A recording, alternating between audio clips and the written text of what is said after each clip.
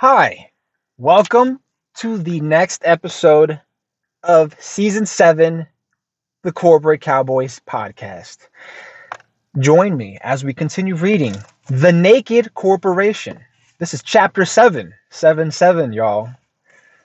So it's Season 7, Episode 7, happens to be the book, The Naked Corporation, How the Age of Transparency Will Revolutionize Business. Let's begin reading Chapter 7. It's called Communities.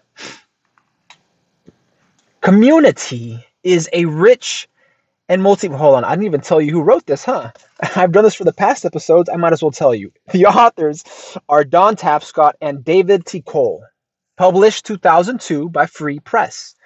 Now, as we were, community is a rich, multifaceted idea referring to a collection or system rather than individuals in precise roles like customers or shareholders.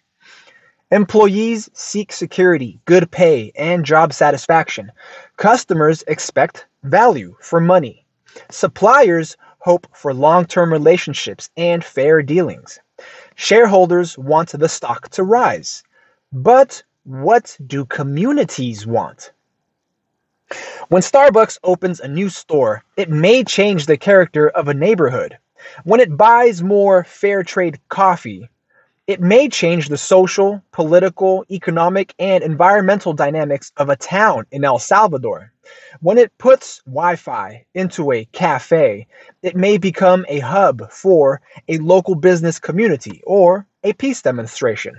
With each such small change, there will be community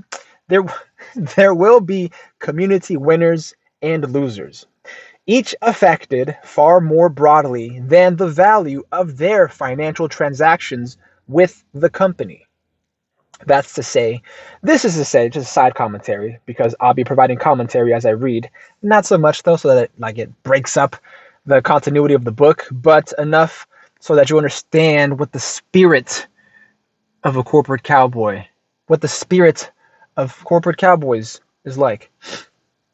So, essentially, when Starbucks invests into installing Wi-Fi at one of its cafes, the impact that it could potentially have on the community is going to be much more than simply just buying coffee, paying for coffee. They're essentially adding another aspect of infrastructure. Wireless infrastructure, but infrastructure nonetheless. And that facilitates communication, obviously, with instant communication. What's the term I'm looking for? What's the term I'm looking for? Is it rapid communication? High tech? Is it tech? Mass communication? But they'll have at their disposal now, or for their utility, they will have the internet with which to create business, with which to facilitate business, and even organize peace demonstrations, like they say in El Salvador, where the Maras are at.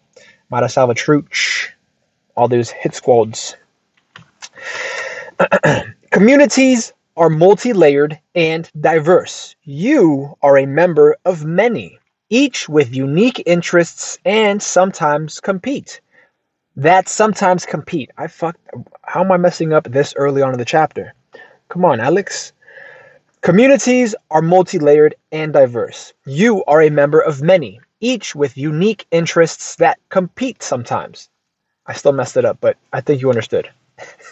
There are your nuclear and extended families, your local neighborhood, town, and so on, up to and including the global, quote, community of living organisms.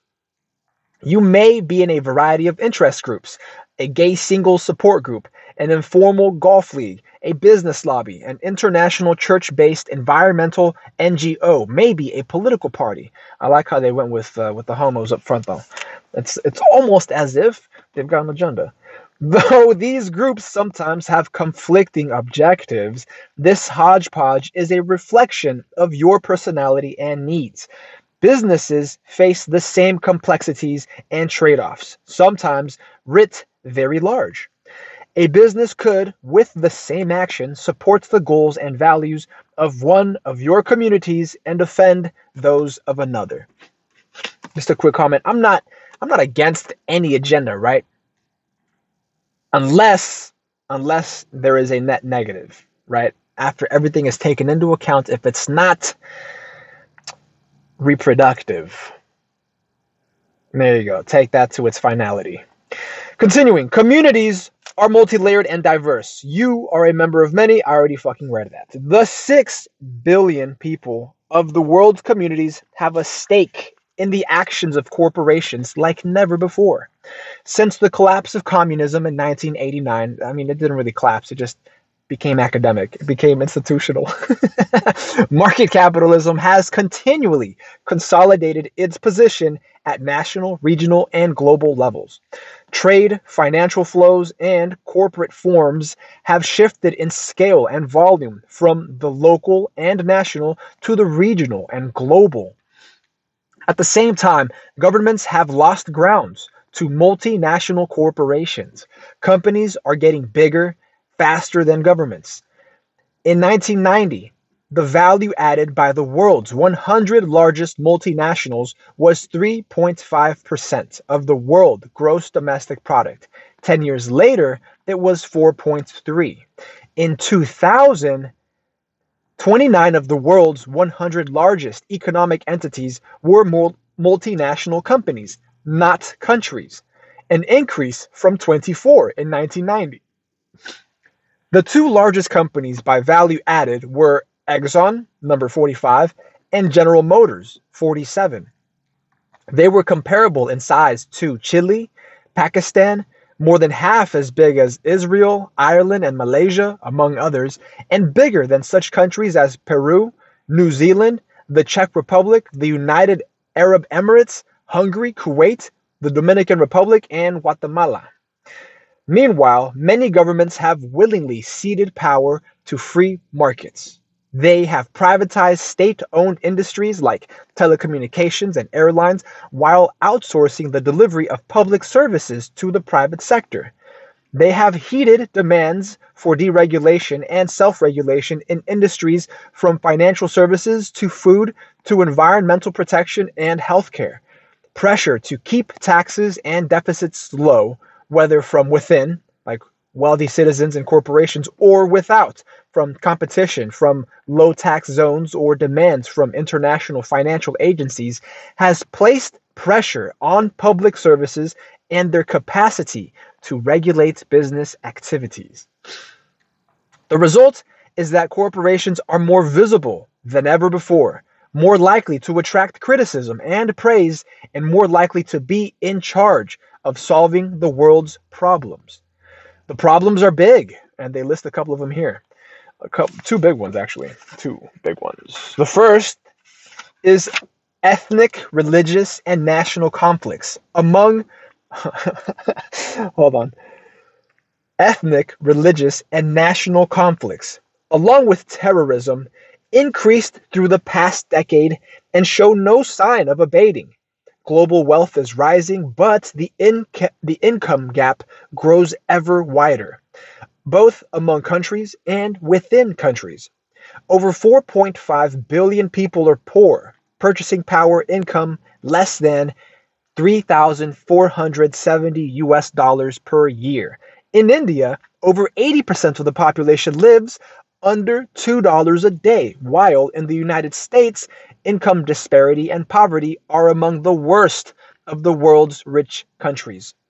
Although the world can produce enough food for everyone, 800 million people are malnourished.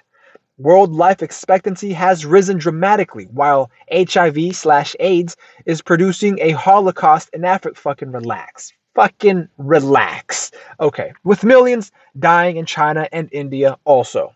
The world's worst killer is tobacco. No way. Not pollution, not industrial pollution, tobacco. Responsible for 1 in 10 adult deaths today. Expected to be 1 in 6 by 2030. 70% of those deaths will be in low and middle income countries. 1 of every 5 adults, 880 million people, is functionally illiterate.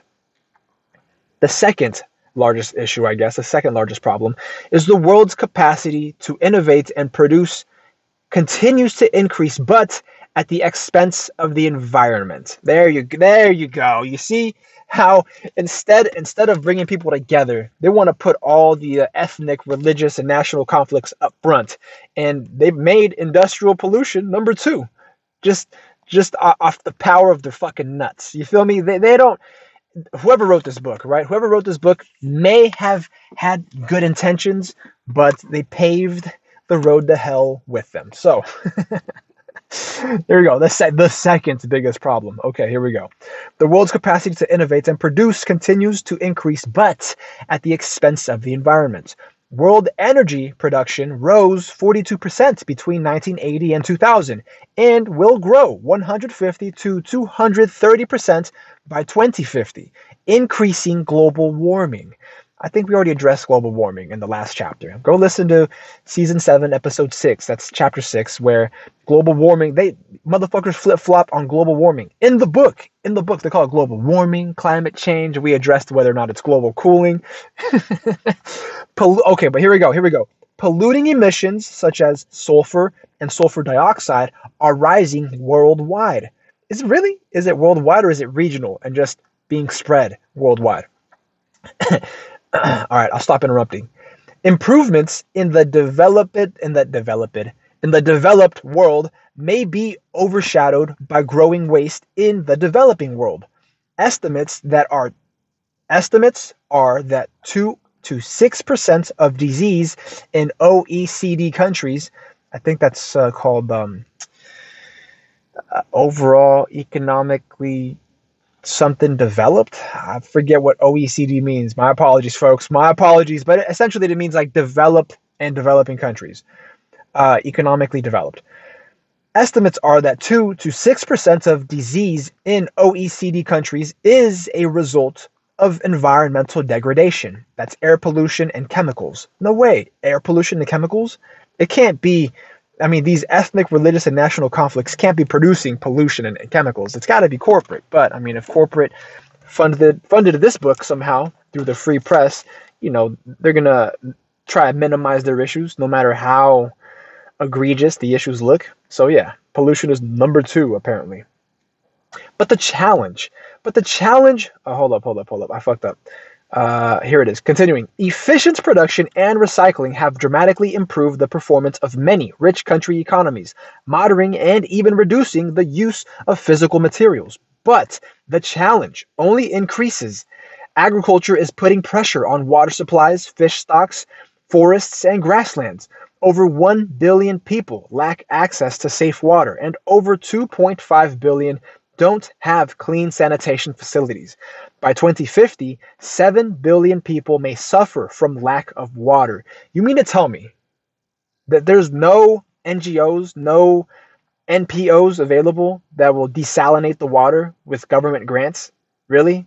With government grants or charitable donations? Really? All right, well, continuing. The current addition of 60 million new urban citizens per year is equivalent to adding the urban population of Paris, Beijing, or Cairo every other month. About 50% of the world's citizens have never used a telephone. Only 7% have access to a personal computer, and only 4% have access to the internet. Now, the digital divide has a corollary, the transparency divide, where people and communities have limited or no access to the tools of transparency, a free press, the internet, or even telephone service. They miss out on vital information that affects their self-interest. They have limited ability to inform others or to organize in defense of their own interests, especially when compared with companies, governments, and organizations that have abundant use of such tools. Naturally, in such communities, corruption and discrimination tend to run rampant. Really? You don't say. I'm not going to comment on that. I mean, I think when it gets to a point, I guess that the arousal, that the stimulation boils over, I might go off on a little tangent, on a little rant, but for the most part, I'm gonna try to make the book as comprehensive, no, as comprehensible and coherent for you without interrupting so much. So, continuing. At E-Seva walk-in centers in the state of Andhra Pradesh? Andhra Pradesh, India, clerks use the internet to help citizens pay utility bills, register birth. Oh my goodness. Alex, come on. It's not like you have to read the entire thing with an accent. At E-Seva walk-in centers in the state of Andhra Pradesh, India, clerks use the internet to help citizens pay utility bills, register births and deaths, and conduct many other dealings with the government. Customers, spared several visits to government offices, are enthusiastic. Chandrababu Naidu, the chief minister of Andhra Pradesh, says the main goals are, quote, transparency, accountability, and speediness, and to, quote, reduce the interface between government and citizenry. The translation: computers rarely collect bribes. Okay, but what about the motherfucking person behind the computer, right? They also reduce corruption by, for example, making tender documents more readily available to all bidders. And there is a figure here, figure 7.1. It's labeled corporations held completely responsible for 2000, and it's a U.S. service. It's a U.S. survey. It's letting us know. So some of the, attributes or characteristics that corporations are held completely responsible for. This is taken in 2003. I'll just list them off from top to bottom. So essentially from the highest, view of responsibility, what surveyees thought that corporations were most responsible for, to the lowest most responsible. What individual survey takers believe corporations to be the least responsible. All right, so beginning from the top. Corporations are held completely responsible for, there is 1, honest reporting of financial performance. 2, treat employees fairly. There's 3, honest reporting of social environmental performance. 4, make profit and pay taxes. 5, universally high standards. 6, protect the environment. 7, restoring the environment for the future. 8, good quality at lowest price. 9, product materials produced responsibly. So the raw materials that go into making products are sourced responsibly. 10, reduce human rights abuses. 11, improve education skills in communities. 12, increase economic stability. 13, help reduce extreme poverty. 14, did I say 14 already or 15? The next one, help reduce extreme poverty. Let's call this one 15. The next one, support for charities. And 16, solve social problems. So solving social problems is at the very bottom. Funny. That's weird because corporations are publicly chartered. They are chartered by the government, a government of people, by the people, for its people. So I don't know where solving social problems is so low. Whatever. Continuing. Who was responsible for all this? Governments, yes, but people also increasingly look to corporations. According to data from Environics International's 2003 CSR Monitor, that's figure 7.1, that's the one we just went over, majorities of U.S. respondents hold corporations, quote, responsible for specific outcomes like honest reporting of social and environmental performance, protecting the environment, restoring the environment for the future, producing product materials responsibly, and reducing human rights abuses. Interestingly, fewer respondents expect corporations to support charities than to achieve these more operationally demanding sustainability outcomes. To corporate leaders who demur, that such social and environmental outcomes are the province of government rather than business, we say, quote, be careful what you wish for, because you might just get it. I don't like that phrase, especially in the context of that sentence, because it implies fucking socialism. It implies fucking communism. It implies nationalization of industries when they should just be held, not held privately, but they should be regulated to an extent by the free market. But government kind of ties the public's hands behind his back, right? So we can't hold corporations as responsible as we would like either. So who really ends up suffering? Is it the people or the government? A government formed by people. Mistrust runs high. Oh, wait, no. I skipped the whole last sentence. Hold on. So after the be careful what you wish for sentence there, it says business lobbies have asked governments to cut back their social investments and to let companies do the right thing and regulate themselves. This survey seems to say that Americans now take this offer seriously. Mistrust runs high. Environics found that 6 in 10 Americans said that their trust in American companies had decreased over the previous year, significantly more than in other countries surveyed. Interesting. Okay. The next subheading, Wither social capital. Wither is Wither. Wither social capital? Question mark. In Bowling Alone, Harvard professor Robert Putnam builds a well-documented case that social capital has declined in the United States, a view that has become the conventional wisdom.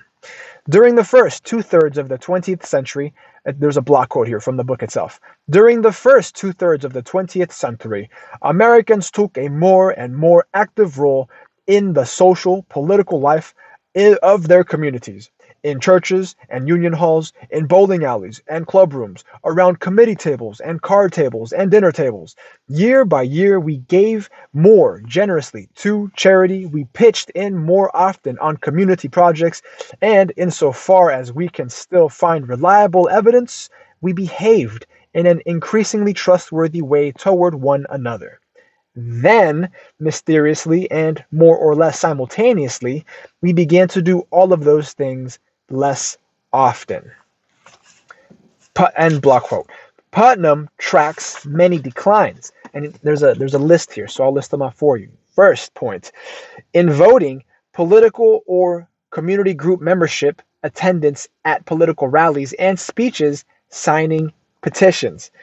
Point 2, membership and attendance of chapter-based organizations such as the B'nai B'rith, Knights of Columbus, Parent-Teacher Association, though self-help support groups are on the increase. Point 3, church attendance, with the exception of evangelical conservatives. Point 4, membership in unions and national professional associations. Point 5, home entertaining and visiting, card playing, informal socializing, and yes, league bowling, though casinos, video games, and spectator sports are up. Point 6, philanthropy and participation in community projects, though youth volunteering is up. Point 7, perceptions of others' honesty and morality, observance of road signs. While acknowledging the growth of new forms of social mobilization, such as the, quote, explosive growth of national environmental organizations, Putnam argues that membership in such groups for most people is not active participation. It entails little more than signing up and writing a check. Statewide referenda have also skyrocketed, but mostly driven by professional firms and special interests. Surveys indicate a very low level of voter sophistication on the issues at hand. Putnam expresses some hope for the internet and other new communications media as mechanisms for re-engagement, but doubts they will make any more impact than the telephone. Here, perhaps, he is wrong. A Harvard colleague of Putnam's, Pippa Norris, in a comparably documented book, Democratic Phoenix, picks up the rise of the environmental movement to analyze it as a proxy for a broader change. She describes it as, quote, The transformation from the politics of loyalties to traditional political parties, clubs, and churches to the politics of choice, of values, aligned issues, and interests. Norris says that today's social movements and international advocacy networks are, quote, far more amorphous and tricky to gauge. The capacity for social movements concerned about issues such as globalization, human rights, debt relief, and world trade to cross national borders may signal the emergence of a global civic society. Networked agencies are characterized by direct action strategies and internet communications, loose coalitions, relatively flat organizational structures, and more informal modes of belonging focused on shared concerns about diverse issues and identity politics.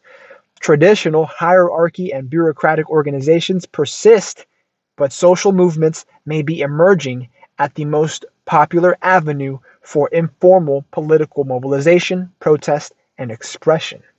End block quote. Norris documents the continuing growth of such movements with a history of the growing geographic breadth, diversity of issues addressed, and numeric size of protest demonstrations from the 1950s through the 1990s. Her book was published too early to take note of the largest global protest ever, as of this writing anyway. The 10 million people or more, mostly in Europe, but 350,000 plus in the United States, who rallied on February 15, 2003 against war in Iraq. Indeed, as Norris suggests, not only have the modes of organization changed from traditional hierarchies to amorphous networks and NGOs, what we call stakeholder webs, but so have their methods, from traditional politics to demonstrations, internet-based forced transparency, direct engagement with firms and government agencies, and direct action to improve conditions in communities. Indeed, their targets have changed too. Where once political participation via political parties and community groups almost exclusively targeted governments and politicians, today's activists also target, expose, and engage with companies, international agencies, business associations, and, for that matter, NGOs. Norris found that people who support environmental activism are less likely than average to vote, but more likely to support protests such as demonstrations, petitions, and boycotts. They are also more likely to engage in mainstream civics like sports and arts clubs, professional associations, and unions. All this comes together most especially in Scandinavia, Australia, New Zealand, Germany, and the United States. Norris's data do not include the United Kingdom, France, and Canada. Sorry about that sigh there mid-sentence because I fucked up the pronunciation. Continuing. Why is this happening? With the decline in the power and function of states, the world's diverse networks of communities have increasingly concluded that for their interest to be served, they must deal directly with corporations and international institutions. Call them what you will, civil society groups or NGOs, they've been on an explosive rise just about everywhere. The Union of International Organizations has been tracking the development of non-governmental networks, especially nonprofits and voluntary associations, since 1907. It is now tracking over 45,000 such groups, compared with fewer than 10,000 pre-1980. NGOs receive over $150 billion in annual donations, about 80% from individuals and the rest from bequests, foundations, and corporations. NGOs are visible at the barricades, exposing companies to new scrutiny, demanding accountability and changes in value and behavior.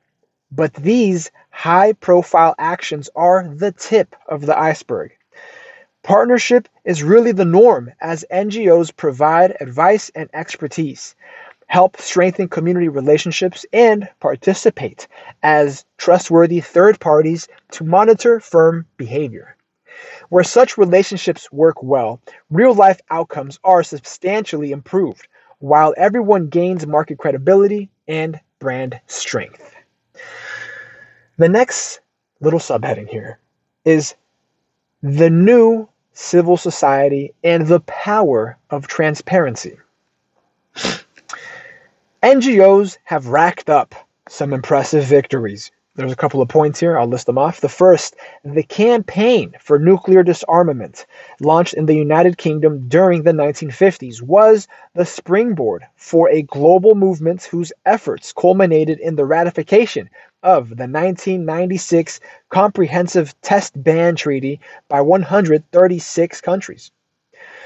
The second point, a broad coalition of environmental NGOs from Greenpeace to the Sierra Club was a prime mover in the drafting of the 1992 Kyoto Accord.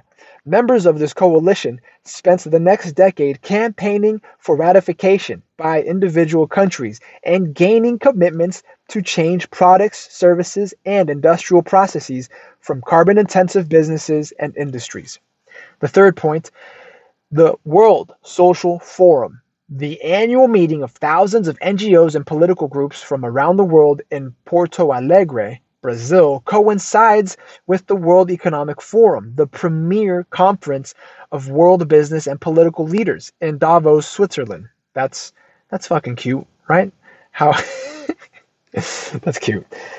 Increasingly, I mean, if you don't know about these organizations, if you don't know how deep these motherfuckers run, I mean, you've got Google and Bing and fucking DuckDuckGo and all these search engines at your fingertips, right? In 2023, go look them up. See, go check out what they're all about. See if you can't sign up to be a member. Increasingly, Davos pays homage to Porto Alegre, vying to attract leading NGO speakers and attendees. In 2003, Brazil's newly elected president, Luiz Inácio Lula da Silva, spoke at both by requesting bringing the World Social Forum message to the World Economic Forum. I don't know, maybe the dude was under somebody's thumb. Maybe they had that motherfucker in a vice. I mean, maybe he didn't want to come out independently on his own accord, and instead, with a little bit of encouragement, a little bit of enhanced encouragement. Point 4, continuing. Point 4, countless companies, as we described throughout this book, have changed their products and services, altered labor and employment practices, and even redefined core business strategies in response to NGO recommendations or action campaigns. Some, like McDonald's and Nike, pay a big price for their inability to visibly meet NGO and civil society demands and expectations. NGOs at first glance are NGOs at first glance are a peculiarly modern phenomena, but their antecedents,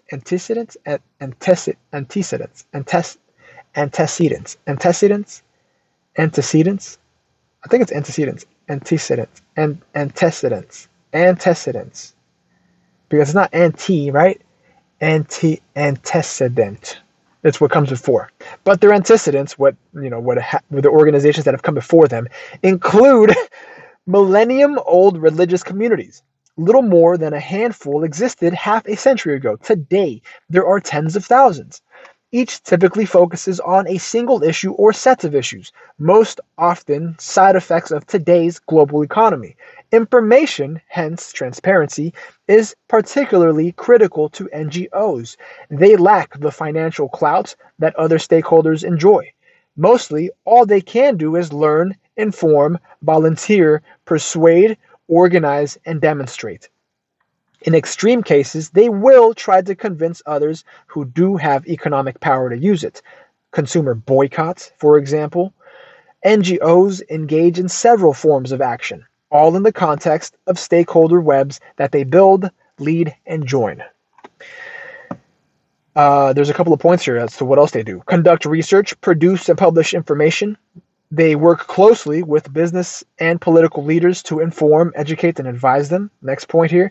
Campaign for the support of community members, employees, shareholders, or other stakeholders. Once mobilized, such support can influence the decisions and actions of business people and politicians. The next point here is they conduct targeted, issue-oriented campaigns using a variety of tactics ranging from information dissemination to civil disobedience.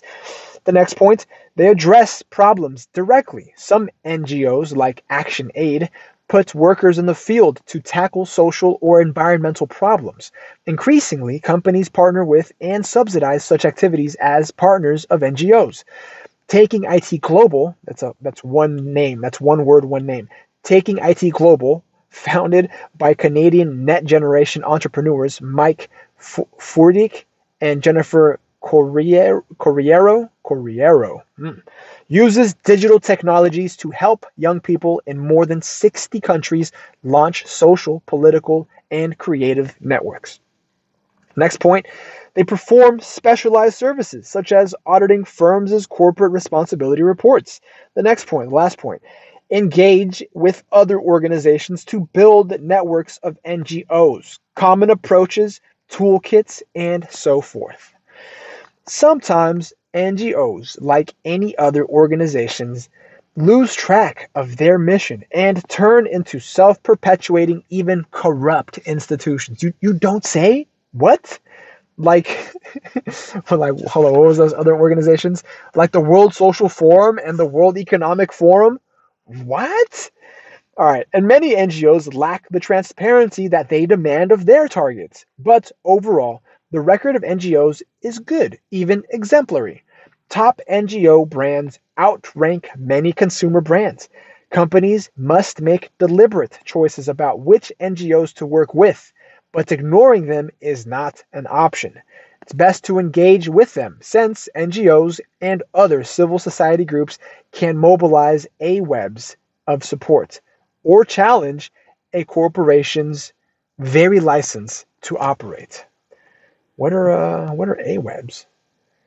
We have B-webs, S-webs. What the fuck are AWebs? Is it activist webs? Activism webs? The next subheading here, the Chiquita story. Ooh, hold on. Yo, I kind of want to read ahead real quick. I mean, I'll read it with you. I will read it with you, but if this little subsection here reports, I mean, I guess it was pretty big news in the 2000s, right? Or earlier on and after, that if it reports and if it lists the story, if it provides us the story of Chiquita Banana contracting with mercenaries to wipe out villages that refuse to cooperate on banana plantations, quote unquote plantations, right? If it reports on it, yo, this book will turn based on a dime. It'll just become based, in my book at least, right? But if not, it's the same watered down bullshit that a lot of self-help books provide. I mean, granted, there are some nuggets that we've been gleaning, some gleaning nuggets that we've been gleaning, right? With every chapter that I've read. But man, if it doesn't provide the hit squads, some fucking action, fam. If it doesn't provide us with that fucking action, then I'm gonna be disappointed. The Chiquita story. Can a leopard change its spots? Maybe not, but a banana can. Consider Chiquita. I'm over here reading it hella seductively, hella sensuous now. Bananas are the most popular fruit in the world. North Americans eat half a pound per person per week. Chiquita Brands International, which also sells other fresh fruits and Stokely canned vegetables, with $2.2 billion in revenue, is the world's largest producer. Most of its employees and production come from Central American countries like Costa Rica, Guatemala, Panama, Nicaragua, and Colombia. Carmen Miranda, the 1940s Latin American singer and movie star, inspired the company's ubiquitous Miss Chiquita Banana. character and the popular Chiquita Banana song. The company has. I'm trying to keep this up as long as possible until we get to the fucking hit squads. The company has several historic firsts. In 1904, it perfected the first unbroken string of wireless communications from the United States to Latin America, permitting its transport vessels to communicate with company locations. Ooh, it sounds almost, dare I say, paramilitaristic? Ooh. Here we go. Continuing. In 1910, the United Fruit Company, as it was called until 1989, initiated banana research in Latin America to develop new disease-resistant varieties. In 1963, it was the first produce supplier to put a brand sticker on its products. And in 1992, Chiquita began work with the environmental NGO Rainforest Alliance on the Better Banana Project. Fam, come on, we're fucking 2 paragraphs in. Get it to me. All this belies the slithery past of the octopus. Yo, I'm getting goosebumps. As the company used to be called. Yo! In its new spirit of transparency, Chiquita now admits responsibility for past transgressions and attitudes. Founded in 1989, the United Fruit Company, as the company was originally called, routinely used armed force to keep employees in line. Yo. All right, I'm done. Let's hit this. Its name is linked forever to the pejorative term Banana Republic. Now you guys know, which describes a Central American country whose dictator is on the company motherfucking payroll. United Fruit was directly involved in various U.S. military interventions and coup d'etat. That means that they were overthrowing motherfuckers out there, including the notorious CIA-supported overthrow of Guatemala's democratically elected government in 1954, when U.S. Secretary of State John Foster Dulles was a company shareholder. Ooh. 21 years later, company president Eli Black jumped to his death from his Manhattan office window. Oh, really? That was that motherfucker? An SEC investigation. I mean, I guess they were fucking investigating executives. An SEC investigation revealed that he had bribed the president of Honduras with $1.2 million, with another $1.2 million promised for a reduction in export taxes, and had also paid off various European officials to the tune of $750,000. In the early 1990s, Chiquita had visions of a big banana market. Yeah, right. I bet they were using big banana fucking clips. Big old banana magazines with... Hold on. Chiquita... Relax, Alex, relax. In the early 1990s, Chiquita had visions of a big banana market in post-communist Eastern Europe. It invested massively in ships and facilities, incurring a long-term debt of $1 billion. But rather than bound into an expanding market, the company slipped. The market failed to materialize, because, communism died, or at least communist Russia got dismantled, right? A global supply glut and depressed prices ensued. CEO Carl Linder blamed the company's subsequent poor results on bad weather and crop disease. No, right. It wasn't fucking mismanagement and just outright fuckery. No, it wasn't that. It was bad weather. It was fucking climate change. It was global warming and global cooling that were fucking up the crops with disease. It was really uneasy. It was really diseased, uneased. then I'm all the way out here, man. And then in 1993, the European Union decided to strengthen its preferential treatment for banana imports from former colonies in Africa, like the Ivory Coast, and the Caribbean, like Jamaica. While Dole had made investments in such countries and was more widely diversified, Chiquita was again caught flat-footed. Carl Linder, also the company's chairman and largest investor, decided to tackle the problem. Ooh, tell me he goes in running and gunning. Just for the fuck of it. As he moved in on the White House and the US Congress, he gained a reputation as a pioneer of soft political contributions. Oh, so really he was just lobbying fools? This isn't new. He's not a pioneer. He's a fucking klutz. He's a klutz because he was fumbling the bag. Get it? As he moved in on the White House and the U.S. Congress, he gained a reputation as a pioneer of soft political contributions. Between 1993 and 1999, gifts from Linder, members of his family, his companies, and their executives exceeded $5 million. Linder received several invitations to the Bill Clinton White House, including an overnight stay in the Lincoln bedroom. Politicians from the president on down, that's Republicans and Democrats, intervened aggressively on Chiquita's behalf. The U.S. government brought the banana case several times to the World Trade Organization.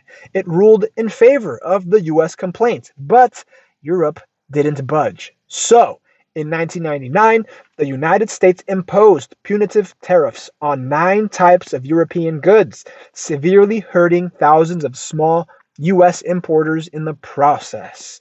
In 2001, Europe gave in. But through the decade, Chiquita lost many hundreds of millions of dollars. Yeah, but at least they didn't slip under, right? Ooh, fucking too big to fail, bailing out bananas. But what do we get in return? We don't get banana mags from these, leftover communist countries. You mean to tell me that Chiquita just stopped employing,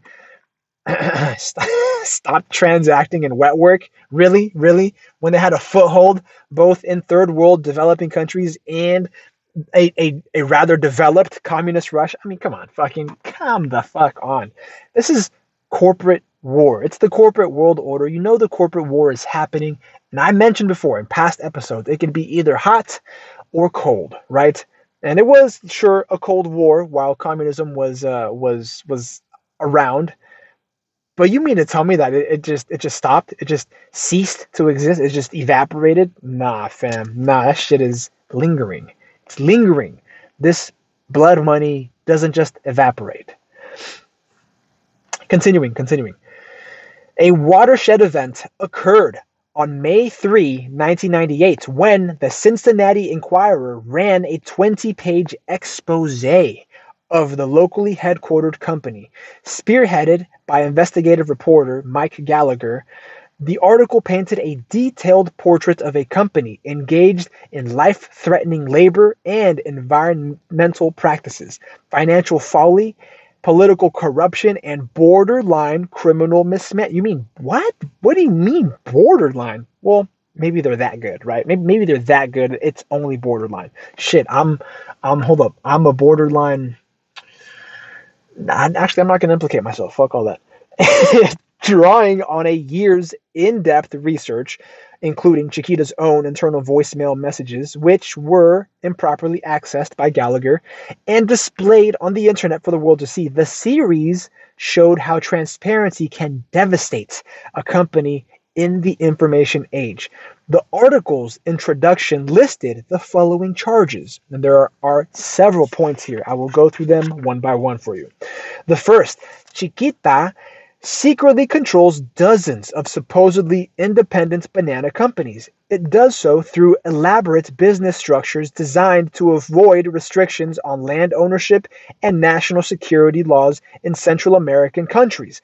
The structures also are aimed at limiting unions on its farms. That's completely legal, though. That's totally legal. I'm not gonna judge as to its ethic, right? Because I do believe that if you are doing business, if you're transacting business in any region, in any locality, then you ought to take care of the community that surrounds you. I mean, why else do you think, mob bosses and the mafia and cartels are held to a relatively high esteem as it pertains to like their immediate community? Why? Because they take care of their immediate community. Sure, they might have like rivals the next fucking block over, right? Or the next state over or whatever. But for the most part, because they take care of their community tends to support them, tends to support them. A lot of folks say it's out of fear, but honestly, for many, it's a thing of respect, right? And uh, I would venture to guess that few respect Chiquita Banana and its practices over in other nations and other countries. Like they're making us look bad. It's a U.S. corporation, right? So they're making the U.S. look bad. It's giving us a shit reputation. The next point, Chiquita and its subsidiaries. Do you like how I pronounce Chiquita? That's in homage of our Central American, Southern American. Was it Southern American also? Yeah, it's an homage of our Latino counterparts. Chiquita and its subsidiaries are engaged in pesticides practices that threaten the health of workers and nearby residents, despite an agreement with an environmental group to adhere to certain safety standards. You see, now I would venture to guess that the only reason that they violate that agreement is because Chiquita has more balls and literally has more guns than this environmental group, you see. But if there was a corporate cowboy available, a hitter on the payroll somewhere, either in the environmental group or inside of Chiquita, then it might be able to be regulated in a more I'm going to say wholesome, in a more ballistically wholesome manner. Point 3, regardless of that environmental agreement, Chiquita subsidiaries use pesticides in Central America that are not allowed to be used in either the United States or Canada, or in one or more of the 15 countries in the European Union. To me, that's a huge problem, I think. Whether or not it's criminal, it should be charged civilly, because if their use is banned in the United States, more than likely it's due to the FDA regulating its use on food products meant to be consumed by the public, right? So if they're using these overseas in Central America, I mean that's in violation of produce meant to be imported into the United States, which to me amounts to criminal behavior, if not some kind of civilly liable behavior. Some kind of liable behavior. Point 4. A worker on a Chiquita subsidiary farm died late in 1997 after exposure to toxic chemicals in a banana field, according to a local coroner's report. I'm just going to gloss over that.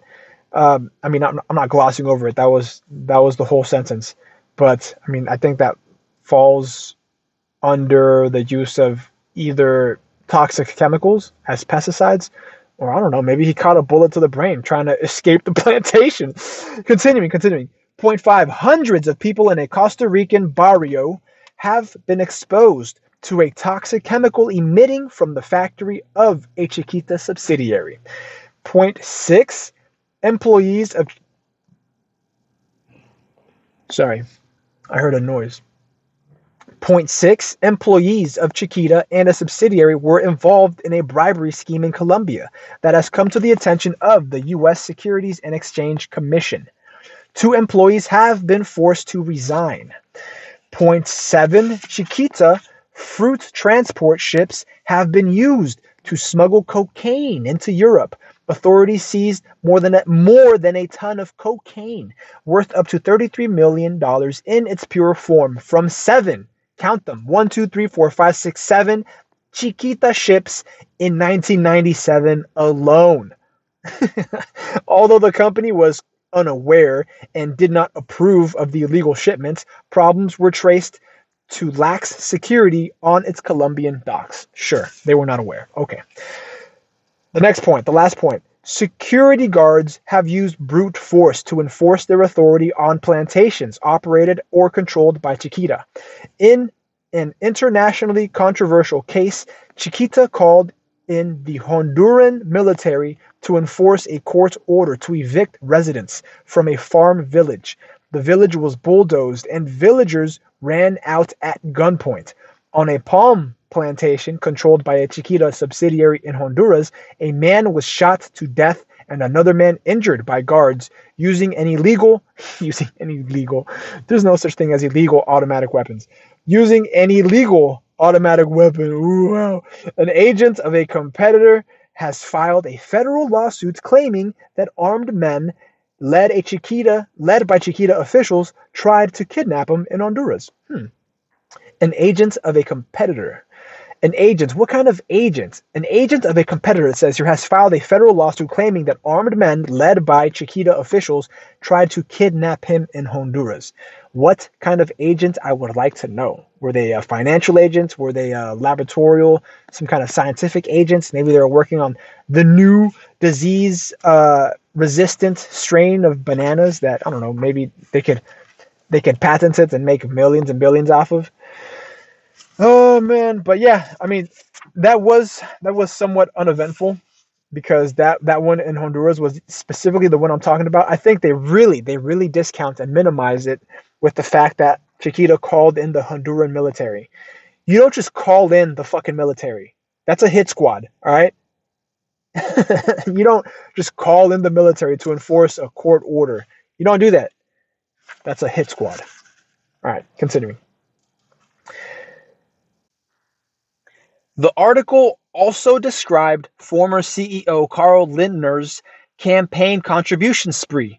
Chiquita's recently appointed CEO, veteran company employee Stephen Warshaw, reacted to the reports with anger, although the Inquirer had first said that a company employee had provided voicemail messages to reporter Mike Gallagher. It turned out that he had misled the paper and had personally hacked into Chiquita's system to retrieve the message.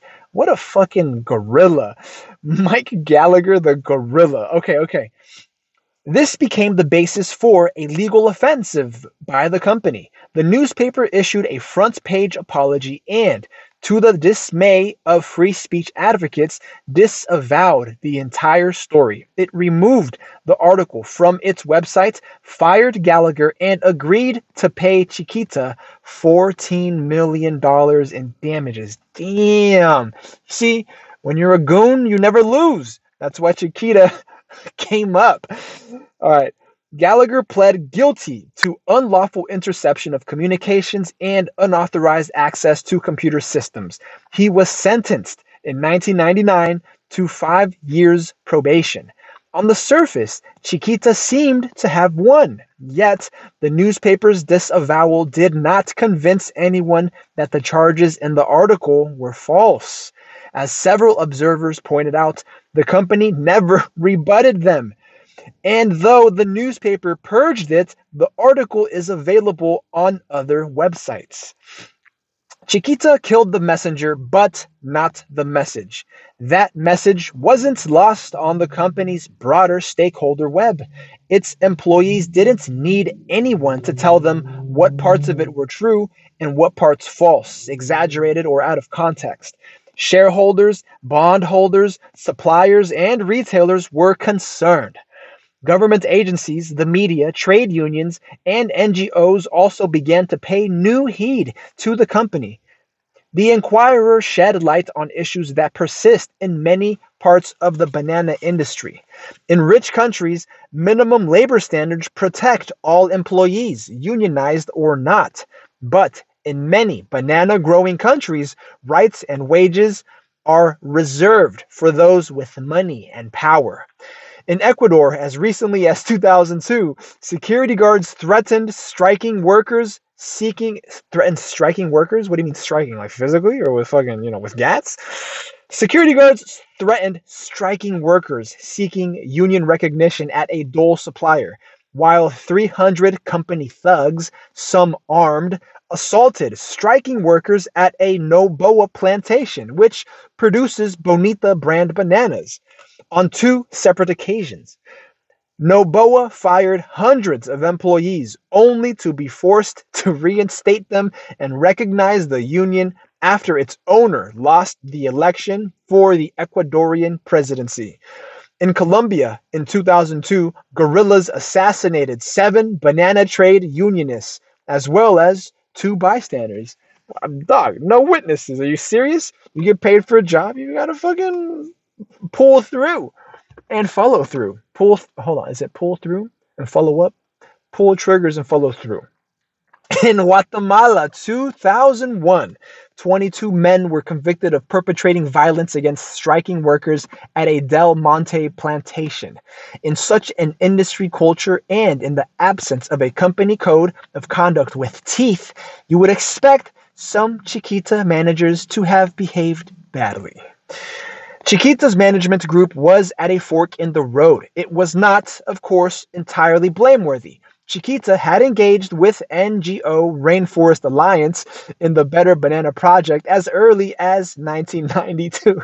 Dog, that's almost a decade ago, a decade before all of this other stuff came to light. You know, that's a whole decade before all this dirt was dug, which tells me that this was occurring way before they engaged this NGO, the Rainforest Alliance, in 1992. This tells me that as long as bananas have been growing, the fuckery has existed. It's nothing new. Business is war. Continuing, it had by far the largest unionization rate, 70% in its industry, and decent relations with many unions. But it was far from being entirely clean. Jeffrey Zaya, now Chiquita's corporate responsibility officer, was deeply involved with these questions at the time. As he puts it, quote, hell be damned was not the culture, but it wasn't engaged with the external stakeholder community, nor was it mindful of the standards expected of respected global businesses. The dominant feature of the company was that it was insular. It didn't communicate well and was too reactive. This is because it was frequently under attack. It had a history and was the focal point of an international trade war.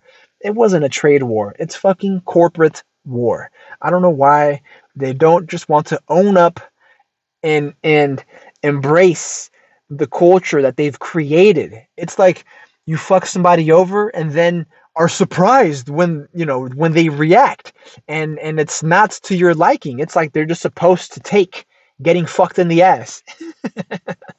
It's like, what, you didn't want me to fuck you with no lube? That's weird to me. Fucking, it's like they don't know how to do business, right? And it baffles me as a corporate cowboy how there is good business and bad business. Me personally, I believe there ought to be only better business, right? And it's only business. Business should only result in net positives for everyone involved. Because if you're fucking anybody over in business, that comes back. That circles back. Karma is a hell of a bitch. Karma comes at the end of a gun or at the tip of a knife. Jeffrey Zaya, we already read about this guy, says, it didn't communicate well. It was because it was frequently under attack. Corporate international trade war. There were commercial interests in bringing criticism to the company. So the company was generally closed and defensive. Close quote. The company faced $1 billion in debt. Well, yeah. This is what, Chiquita? Are we still talking about Chiquita? Because they were in the Soviet Union, rubbing shoulders, rubbing elbows with folks, getting chummy. That's lost $1 billion in debt, had years of losses, a 6-year and counting trade war, and a confused workforce. No, not confused, just intimidated.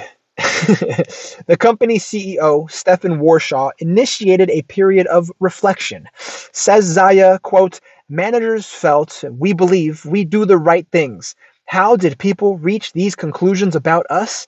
Have we done enough to share a common set of values and educate people to live these values? It became an issue of governance and process, standards, and living the values. Social responsibility became a vehicle to establish clear values, disciplines, and accountabilities across the company. He said, don't talk to me about sustainability or CSR. Talk about codes of conduct. I want people to be accountable. No excuses. They behave that way or they are out of here. Close quote. I mean, he sounds like he's got balls, right? But he could easily be putting on a front for the papers, for the headlines, right? Because at the end of the day, all they've got to do is turn a blind eye. It's called plausible deniability for its plausibility. Okay, continuing. Warshaw's initial working group consisted of himself, Zaya, and Zaya was Zalla, by the way. That's why I'm pronouncing it with the Y. Otherwise, it'd be Zala or Zaya, right? But I'm pronouncing with the Y just for the benefit of the doubt, giving them the benefit of the doubt. And the VP of Human Resources. During the summer of 1998, they met with several people in the field of corporate responsibility.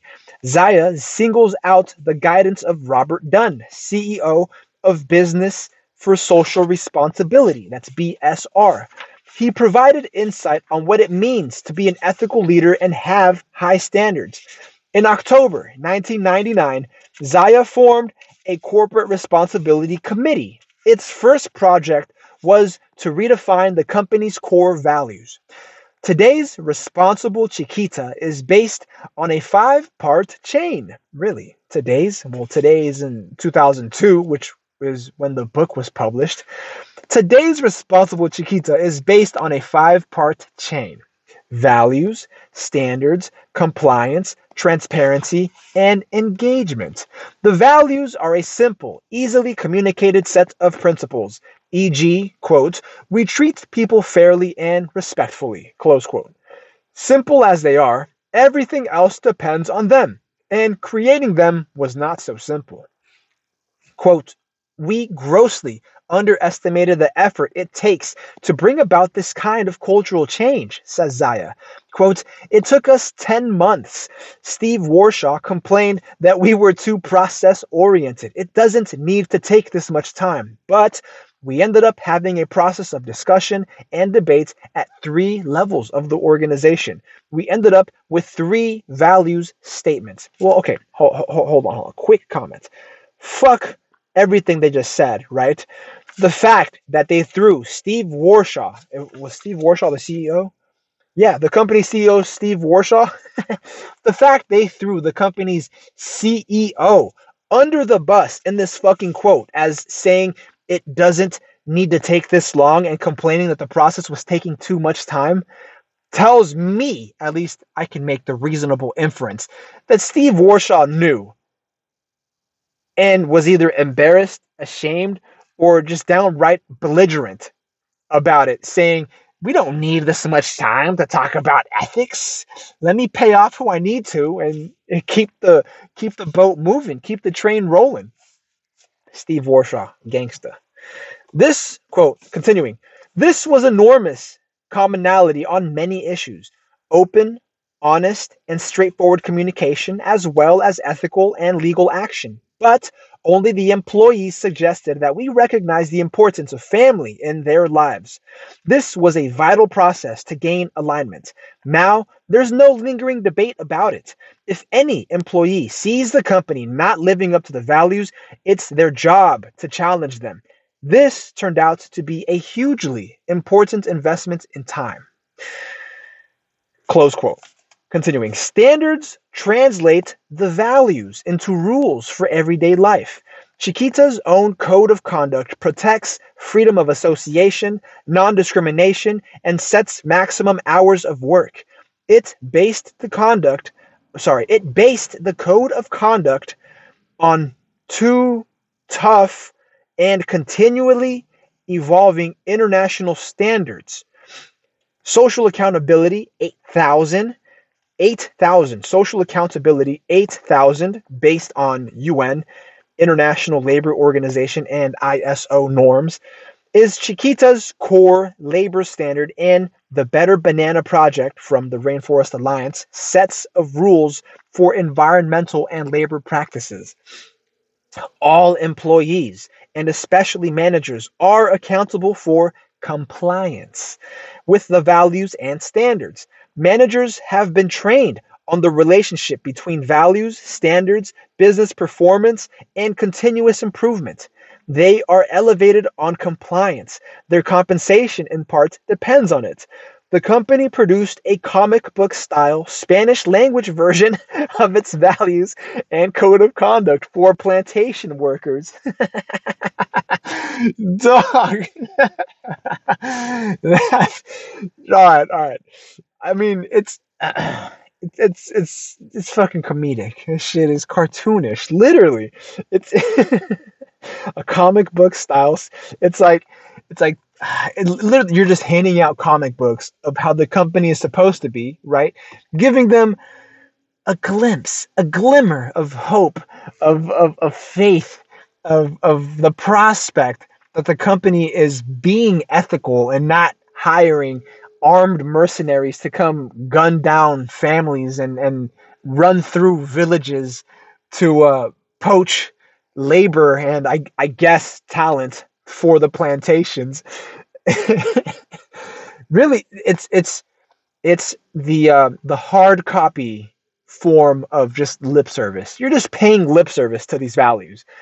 Whether or not they're being abided by today in 2023, I've got no interest in investigating. Why? Because corporate war never ends. As long as corporations exist, there is corporate war. Now, there could be a treaty, there could be some peace, there could be an armistice, right? But there's still corporations at the end of the day, and with profit motive. These folks are going to continue making moves, slowly or quickly, but they're in to win. That's the root of the corporate world order. It's either you participate or you get participated. It's either you're playing or you get played. Continuing. The company produced a comic book style Spanish, and it trained them too.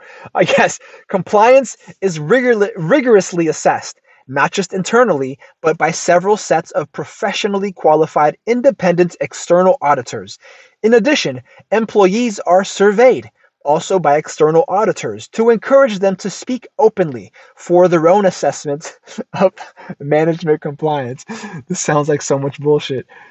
It goes back to season 7, right? Episode, was it 6? The one just before this, where essentially corporations, in the name or under the guise of transparency, they're hiring out independent companies to survey and audit their own organizations in the effort to discover what employees are complaining about, right?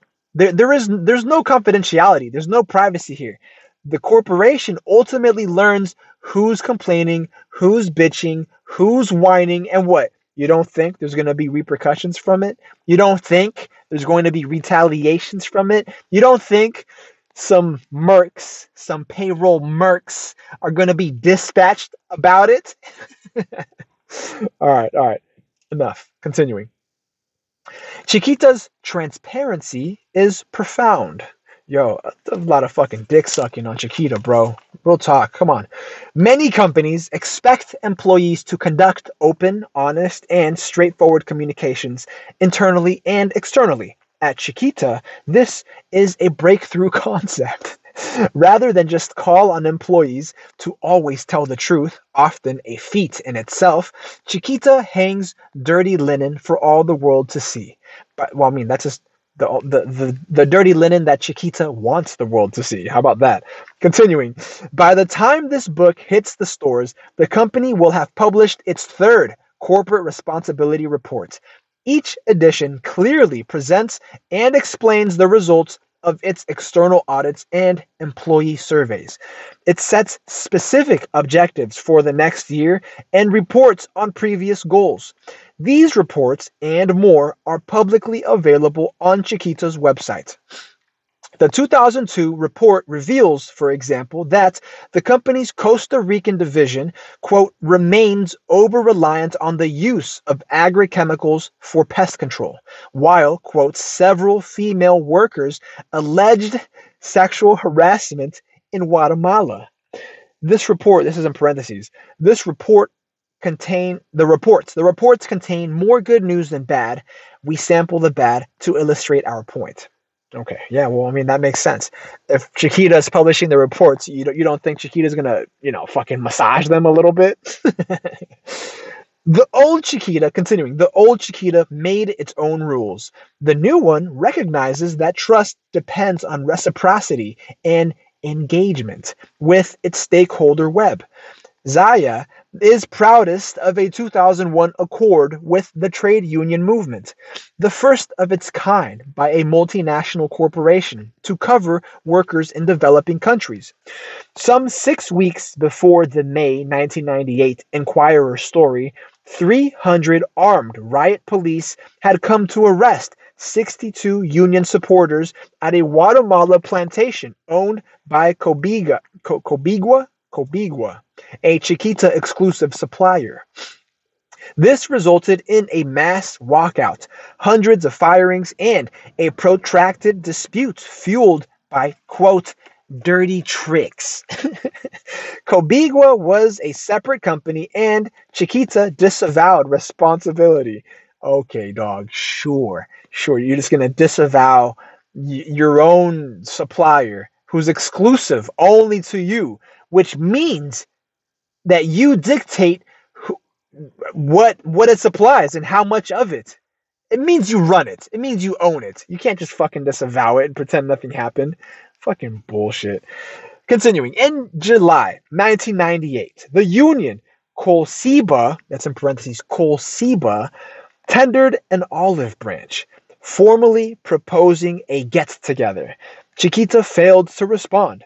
On January 10, 60 U.S. religious, human rights, and labor organizations published a letter chiding the company. The coalition organized press releases in Europe and Central America.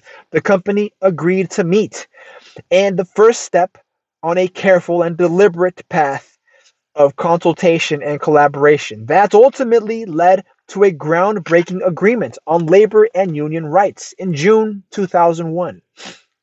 As often happens in these situations, an independent NGO, U.S. Labor in the Americas Project, and its leader, Stephen Coates, played a role as convener, facilitator, and publicist. Also, once the IUF, a major international union body, came into the picture, the process, says Zaya, quote, gathered speed and focus. Nice buzzwords, Zaya. Not a union contract, continuing, not a union contract. The deal is a framework for freedom of association and minimum labor standards in the company's banana operation.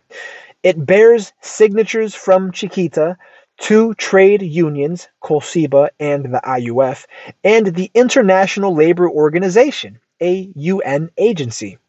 Its engagement is much more than skin deep, providing for a joint company union committee, which meets at least twice a year to oversee the agreement's application and address areas of concern. Zaya makes two key points about this accord. First, it is based on ILO standards, such as freedom of association, collective bargaining, and fundamental human rights.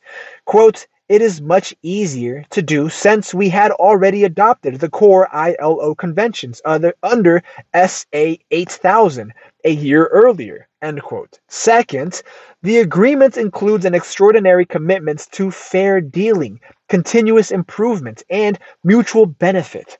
Both sides promise to abstain from nasty tactics such as public anti-company campaigns and anti-union retaliation.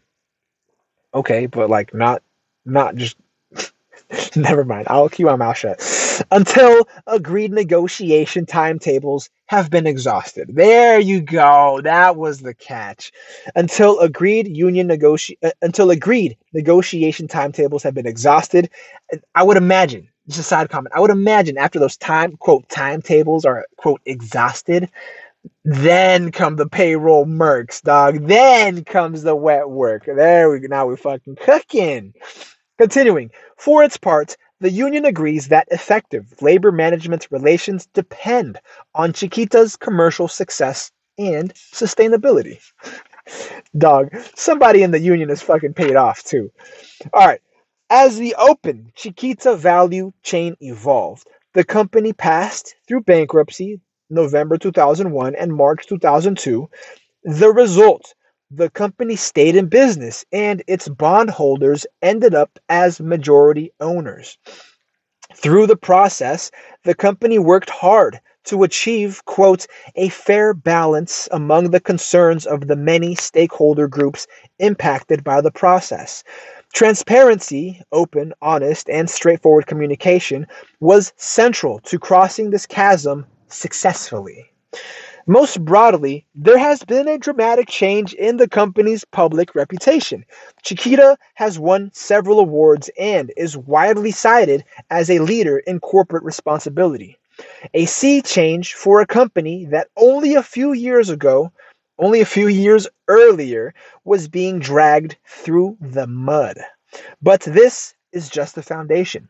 Each of Chiquita's stakeholders delivered a meaningful return on the company's investment in values and accountability.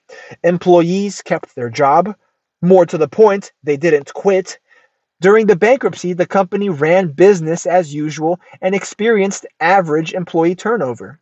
Zaya insisted on developing the first corporate responsibility report during the bankruptcy. It was published in June 2002. Consultant Neil Smith, whom Zaya credits for guiding the company through its values process, worried that publication would make the company a target for critics. But Zaya insisted, and rightly, that making the report's commitments public would strengthen their internal credibility and impact.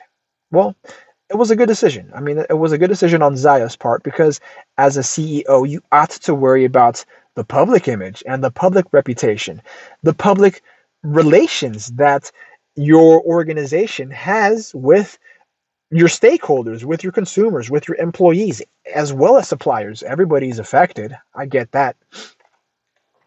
The company also used transparent processes to address the interests of other key stakeholders.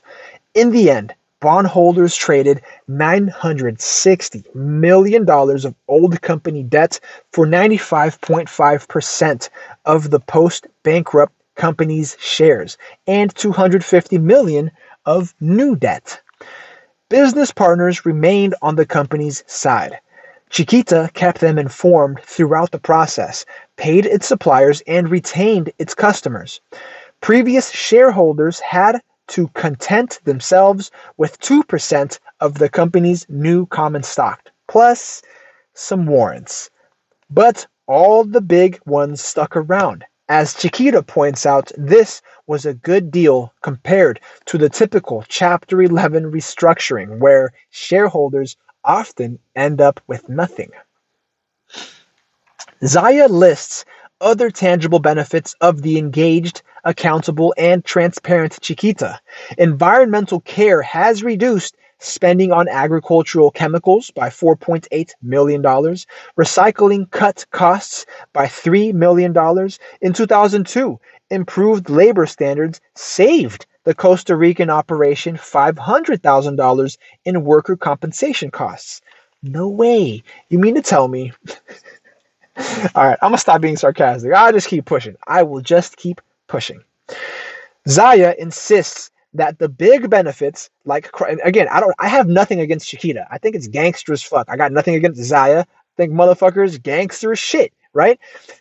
It's the way that business is practiced because it is a practice, right? It's supposedly trial and error, but when folks do something that's just downright dirty, right? When they're putting in dirt and they get discovered, They act surprised, dog. It's like they don't feel like they had it coming, right? When really what they deserve is a bullet to the balance sheet. You see, you thought I was gonna say a bullet to the back of the head, but no, a bullet to the fucking balance sheet.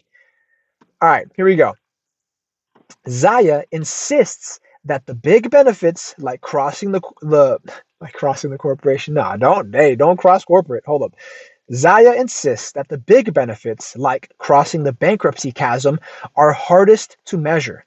Labor disputes and strikes have become fewer and shorter. A strike in Panama lasts 58 days and cost the company $21 million. In the old Chiquita, Zaya believes it would have been far worse. The labor relations issues in Panama proved intractable, so the company decided to divest its operation. Zaya credibly argues that a transparent, engaged approach to this bad situation meant a less costly and painful outcome for all players. Cost and risk management are good, but what's the upside? In Europe, where Chiquita is number one, Integrity sells bananas. Chiquita sold 54% of its 2002 volume to retailers who engaged with it on social responsibility issues. Some were diligent. They audited Chiquita's production facilities and had it complete a detailed questionnaire. The United States is a different story. Few U.S. consumers today make buying decisions on the basis of social responsibility, and only 7% of the company's volume goes through retailers who make it an issue. Zaya would like to see some external support, whether from government or the social investment community, for retailers and produce managers who want to raise the ante. At the end of the day, says Zaya, quote, we don't have as elegant or compelling a business case on paper as I would like. This effort is undertaken on the basis of values. You don't put a value on honesty. Many companies have fallen apart because a lack of integrity. Because of a lack of integrity. And yeah, it's true. Companies fall apart when they act shady. That shit's logical. That's business 101. You do dirt, you get dirty. It often stands that trust takes years to build and can be destroyed in seconds. Like I said, you do dirt, you get fucking dirty. Chiquita's story is the flip side. Where mistrust is entrenched, a genuine turnaround can work wonders quickly. The speed of this change also entails risk. Will it last long enough to become deeply rooted, or will short term expedient strategies regain dominance? Nevertheless, Chiquita's new approach to transparency and accountability to community and environmental stakeholders is about as good as it gets today. Not perfect, but a benchmark. It is also a compelling tale of redemption. Chiquita's conversion simply and poignantly illustrates the value of integrity, engagement, and accountability for all stakeholders. Is Chiquita an anomaly, an outlier? Few companies have the history and reputation of a united fruit, let alone a comparable record of mismanagement and near collapse. Dog, come on, no, that motherfucker claps. Putting a new name on the same face. I mean, come on, dog. All right, continuing. Chiquita had no choice but to clean up its act. Yet lots of stable and successful companies have similar, some equally dramatic stories about a scary crisis that drove a business case for social and environmental accountability. Royal, oh, here are a couple of points. A couple of points here on these stories, about crisis and social and environmental accountability. A couple of points. First point: Royal Dutch slash Shell chairman Sir Philip Watts had said that, quote, only because it's a sir, quote, sustainable development, integrating economic, social, and environmental considerations in all of our activities, has become central to how we do business, End quote. Shell did not adopt these principles lightly. They came after, quote, bitter experiences in the mid 1990s, human rights fiascos in Nigeria, including the assassination of Ken Saro-Wiwa. Ken Saro-Wiwa, fam, if you assassinate motherfuckers, oh, all right, that's not just a bitter experience. Okay, continuing. And the Brent Spar environmental boycott led by Greenpeace in the North Sea. After these events, Shell added two new components to its corporate values. Shell added two new components to its corporate values: the UN Universal Declaration of Human Rights and the Principles of Sustainable Development.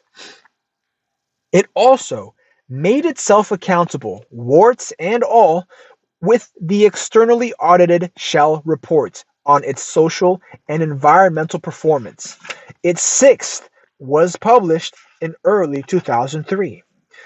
Shell supports the Kyoto Protocol, which calls on developed countries to cut emissions of greenhouse gases by an average 5.2% from 1990 to 2010. Though its business grew 30%, Shell achieved a 10% emissions reduction in 2002, double the Kyoto target, years early. This conservation program, conservation. I don't know, my brain, dog, my brain. This conservation program helped achieve company-wide cost reduction goals of 3% per year. Sustainability converges with Shell's business scenarios. It is preparing for the day when non-carbon fuels like electric fuel cells and hydrogen become a significant part of the market. What, dog, you see, this is 2002 we're talking about. This book is from 2002. We're talking about the fact that the general public wasn't on this shit in late 2000, in the 2010s, early 2010s, tells me that corporations and their control on social media, mainstream media, just tells me that, like I've mentioned in, I think, season 7, episode 5, chapter 5, right, of the book, there's technology out there abound.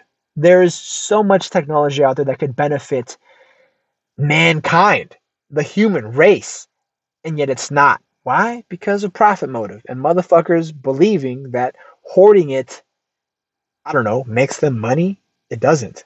It really doesn't. I get it. I get it. Folks don't want to work more. Why? I mean, change, any change, and I've mentioned this in past episodes and previous seasons, any change equals different work. But for some motherfuckers, for some weak motherfuckers, different work equals more work. And it's not. That's not the case. Different work in the end equals less work because you're evolving with it. You're becoming better at business. But I mean, for them, they just don't want to change. They think the status quo will allow them to live comfortably. They've settled. They've become sitting ducks. And so you've got corporate cowboys who move in. That's the beauty of business. You take care of business, and business takes care of us. This conservation, I already read that part. It's preparing for the day for hydrogen cells. La la la la. One controversial measure of Shell's transparency is that it reports annually on any breaches of its strict anti-bribery policy. Bribery is a big issue in all extraction industries, which operate in many countries where the rule of law is weak. After my rant, just a side comment there. After my rant, did those last two sentences not come off as facetious, almost comedian, like a comedian? Like, yeah, like they're continuing to bribe. They're just now reporting on it. They're just disclosing it in these transparency reports. It's like, yeah, I'm breaking the law. I'm offing motherfuckers over here. I'm killing fools. But I'm telling you about it. What are you gonna do about it? I'm telling you, I'm airing myself out. It's like being boastful almost. It's as if you could brag. You could brag about bribing motherfuckers because, hey, you're being socially responsible with these reports. So you're just going to do all the fucking dirt that you possibly can now. Why? Because motherfuckers know you're dirty and you're telling them openly that you're dirty and doing dirt. I tell you, fam, that's gangster shit. I don't know about you. That is gangster as fuck. Continuing. This next point, the I guess the second story, the second company.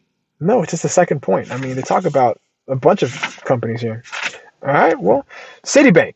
Citibank, the world's largest financial company, was, along with other banks like Morgan Stanley, already under scrutiny for financing of socially and environmentally damaging projects like China's Three Gorges Dam.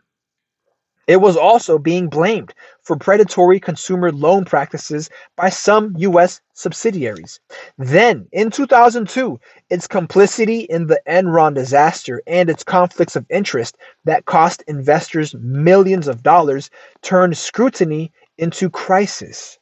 Shareholders punished the company hard. At time of writing, its shares, though improved over their 2002 collapse, were still tottering well below typical historic values.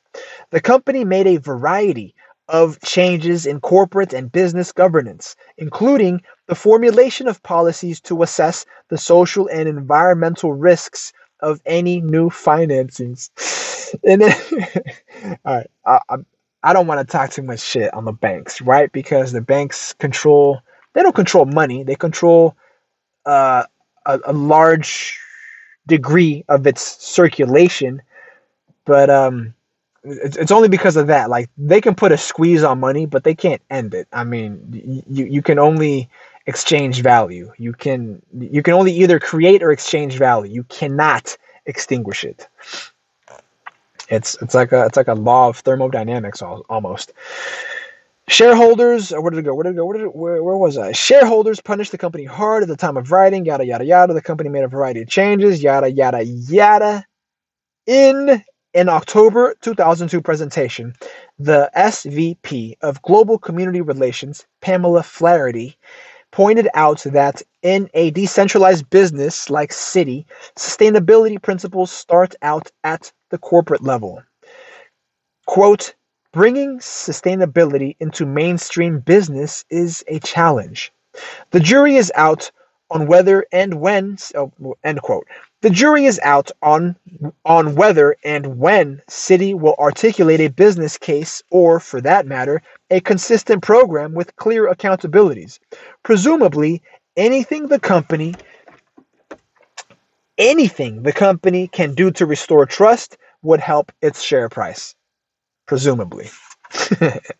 Others have decided there's a business case even in the absence of crisis. Or maybe its crisis was indirect, lost in the swirls of history. Hewlett-Packard and Johnson & Johnson attribute their ingrained ethics and social responsibility to founding fathers who lived through the Great Depression. Robert W. Johnson's 1935 pamphlet urged his fellow industrialists to adopt a, quote, new industrial philosophy, end quote, entailing responsibility to customers, employees, the community, and stockholders. He believed that the corporate scandals that led to the Depression might cause society to challenge businesses' license to operate. The payoff? Johnson & Johnson enjoys an enviable business performance record, and according to a Harris survey sponsored by the Wall Street Journal, has held the highest corporate reputation in the United States 4 years running, from 1999, the first year the survey was conducted, to 2002. Mr. Johnson, you're probably rolling over in your grave right now, having survived the Depression, having told your children how to conduct themselves. It probably hurts to see other companies. I mean, I don't mean your children at Johnson & Johnson. I mean your children in industry. It probably hurts to see your kids shitting the bed. Continuing, Bill Hewlett and David Packard founded their company in a Palo Alto garage in 1939. Jerry Porras, co-author with Jim Collins of Built to Last: Successful Habits of Visionary Companies, once asked Hewlett what he and Packard were thinking about when they started the company. Hewlett said, quote, "Look, we were a couple of young guys just out of Stanford. We thought we were pretty smart, and we thought we could contribute something." End quote. The concept of contribution and humility has stayed with the firm. This evolved into a perspective known as the HP Way, one of Bill Hewlett's chief legacies. Respect for the individual, contribution to the customer and the community. You see, never mind. I'm breaking up Mr. Hewlett's legacy. Respect for the individual, contribution to the customer and the community, integrity, teamwork, and innovation. Hewlett Packard was the source or an early adopter of progressive management strategies like flexible work hours, quote, management by walking around, and open doors and cubicles. Many charged that CEO Carly Fiorina would jettison these values with the contentious 2001 Compaq acquisition. But HP emerged as a resolute leader, though still feeling its way in global social and environmental responsibility and disclosure. Hewlett Packard, too, wants a payoff. The billions of impoverished people today who represent the information technology marketplace of the 21st century. I get it. I understand. It wants to increase. Its stakeholder web. Why? Because a larger stakeholder web equals more value. Your network is your net worth. Next little subheading here, the global challenge. The global challenge. The issues in this area apply everywhere in the world, but their character in rich countries is quite different from that in emerging economies. There's 2 points here. First point, at a macroeconomic level, rich countries consume the lion's share of the world's resources and generate the largest volumes of global pollution, in particular the greenhouse gases that cause global warming. These are also the countries where the rule of law is most universal, corruption is least prevalent, and nearly everyone, even the poorest, can get their minimal basic needs met. I was about to talk shit about the billions and billions of dollars that go overseas in 2022 and 2023. But I'm just an American citizen for now. I'm a corporate citizen, but still American, so I live with it. I just live with it. Yeah, there you go. I make a living from it. I make a killing. Notable exceptions notwithstanding, this macroeconomic environment delivers or imposes a high standard playing field for all competitors. At a microeconomic level, laws and regulations require companies to meet standards related to employment, safe goods and services, commercial transactions, and so on. Second point here, the operating environment for companies in emerging economies is much more diverse and complex. A few nations like China and Singapore have strong governments. Others, like Brazil, are weaker but feisty. All too many lack the clout, maturity, and resources to manage the complex legal, social, environmental, and economic systems required to harness and control the impacts of globalization. In this broader domain, I messed that one up. In this broader domain, the case for the new integrity and sustainability is, as we have already discussed, founded in trust. But trust is insufficient for an all-situation business case, particularly for choices that enhance sustainability. In this area, where the central principle is aligning present solutions with future needs, businesses must frequently lead their customers, shareholders, and other stakeholders rather than just hold their confidence. Next little subheading, the sustainability paradox. Many companies point to tangible payoffs from a social or environmental strategy that is aligned with their business strategy. Nevertheless, the paradigmatic business case to prove it remains elusive, and for good reason. The payoffs for treating customers, employees, and shareholders well is often obvious, but the social and environmental payoffs? Why not be a free rider and let others save the world? Open enterprises are in the minority. Few enterprises genuinely apply honesty, accountability, consideration, and transparency in a way of doing business. As a way of doing business. Let me repeat that. Few enterprises genuinely apply openly. I messed that one up again. Let me start from the top. Open enterprises are in the minority. Few enterprises genuinely apply honesty, accountability, consideration, and transparency as a way of doing business. Fewer still have recast their business strategies for global sustainability. Even fewer fully meet the expectations of civil society and other social and environmental stakeholders. BP, a high-profile responsible company, continues to seek drilling concessions in environmentally sensitive areas like Alaska and Russia. It evidently believes it has no choice, and who's to argue with its business logic? If the case for always, quote, doing good were blindly obvious, many more would apply it. This problem reminds us of a 20-plus year debate in the information technology arena. Firms invest in IT on the presumption that it will pay off, cut costs, and maybe help generate new sales. But the return on investment in IT was invisible for a very long time. Beginning in the mid-1970s, economists and business executives pointed out that though capital costs on IT were visibly soaring and the benefits seemed intuitively obvious, no one could reliably identify, let alone measure, the payoff. This problem existed both in the overall economy and at the level of individual companies. Though IT spending soared, productivity growth remained stuck at a national rate of 1.5% a year. And where productivity growth accelerated, no one could prove the link to IT.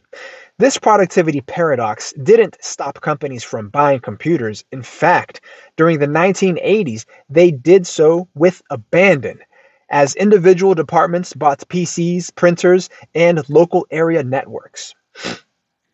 In 1995, along with the rise of the internet, productivity growth suddenly took off. Rates of 2.5% persisted at least until 2002, well after the dot-com crash. Economists and pundits offered all sorts of explanations for this sudden surge.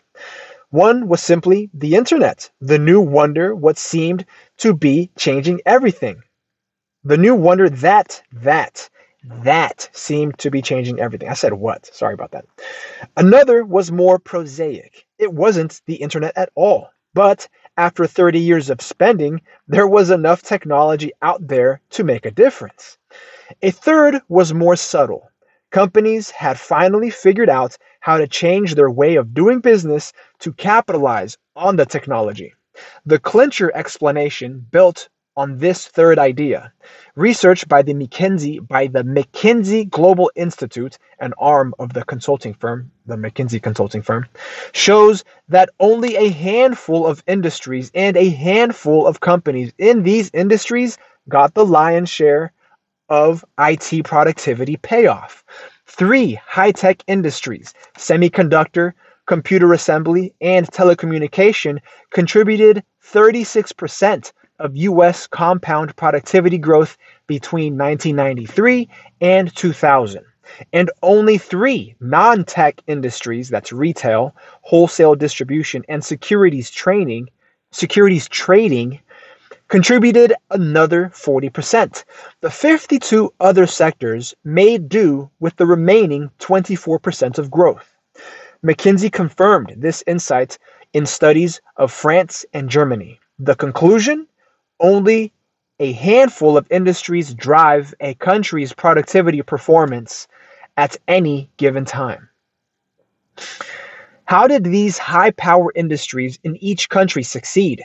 The research suggests their executives solved the productivity paradox by taking charge of IT investments for business, not nerdy objectives. Leaders, according to McKinsey, did three things right. First, they trained. First they trained. First, they tailored. They tailored their IT investments very specifically to their industry.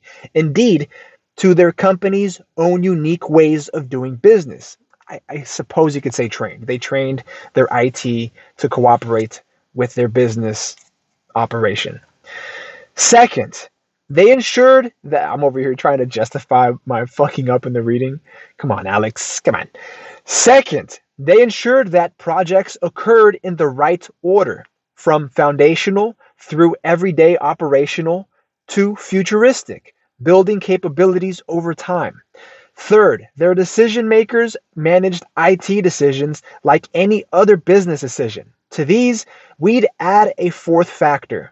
Change happened across an industry when a ferociously motivated industry leader moved in to change the rules at a time when enough competitors had the means and competitive know-how to follow suit. Sustainable environmental and social practices are no more than a silver bullet than IT. Every business case and plan must be tailored to a company's specifics.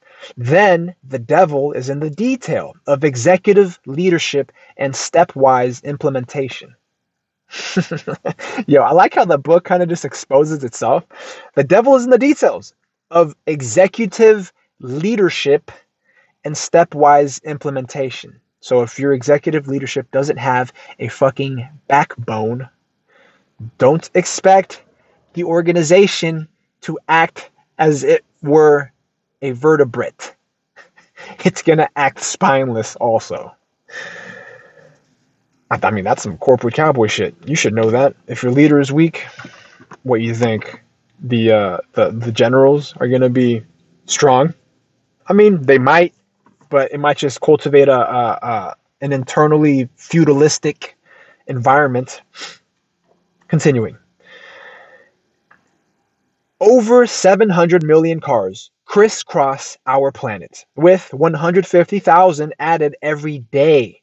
Most car manufacturers have jumped on the environmental bandwagon, but some, particularly those based in Detroit, have done so reluctantly. While building and selling ever more monstrous and inefficient SUVs, this problem is not easily solved. Many consumers are indeed hooked on big cars. In 2002, customers lined up to buy GM's entire initial 20,000 vehicle run of the 4-ton, 55,000, 10-mile to the gallon Hummer 2. I remember those days. I'm old enough to remember. In fact, Hummer dealer dealer waiting slots sold on eBay for $7,000 or more. So just a spot on the waiting list were being sold on auction sites. Predictably, when President Bush, it says here when President Bush, I don't know why I call him by his first name, like I'm on a first name basis with the dude. Predictably, when President Bush, in his 2003 State of the Union address, proposed funds to develop hydrogen technologies and an incremental 7% cut in fuel economy standards for SUVs and light trucks by 2007, General Motors objected with forebodings of doom, an industry-wide loss of 105,000 jobs, reduced safety because of lighter vehicles, and a cost increase of $275 per vehicle, and a revenue loss to GM of $1.1 billion. This is a lose-lose response. If GM is right, it's a sad commentary on the technological and adaptive capabilities of the US auto industry. If wrong, it is obst- obstinately so. Obstinately just means like it's even more clearly so. Like it's just like a sharp.